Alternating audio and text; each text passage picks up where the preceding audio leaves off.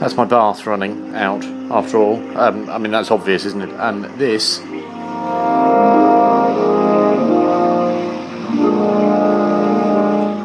is the prom concert this evening, at last. All the tone poems, not just the famous one. Here's the weird thing that probably most people won't get, and so I'll just be dismissed as some kind of freak.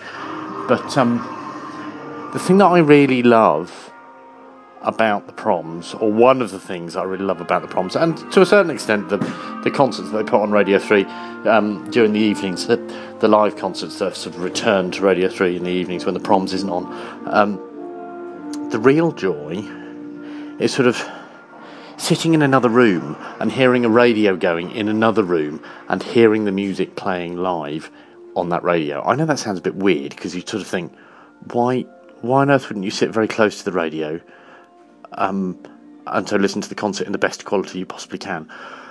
I can't really explain it. I mean, I do often, but every now and again there's a sort of a indescribable joy sitting in another room and hearing the music coming out of a radio in another room. I can't explain it any other way. If you know what I mean, you'll understand and we'll connect, and maybe we'll meet in the Albert Hall. And then we'll sort of shake hands firmly and get very excited because we'll understand one another.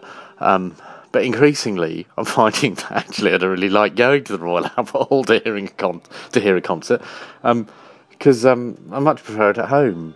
Really, it's a radio programme. It's just a series of live concerts for the radio. That's all it is. It's nothing more than that. Everybody gets ridiculously excited about it, but really it is no more than a series of live radio concerts. Can we just all agree that that's what the proms is?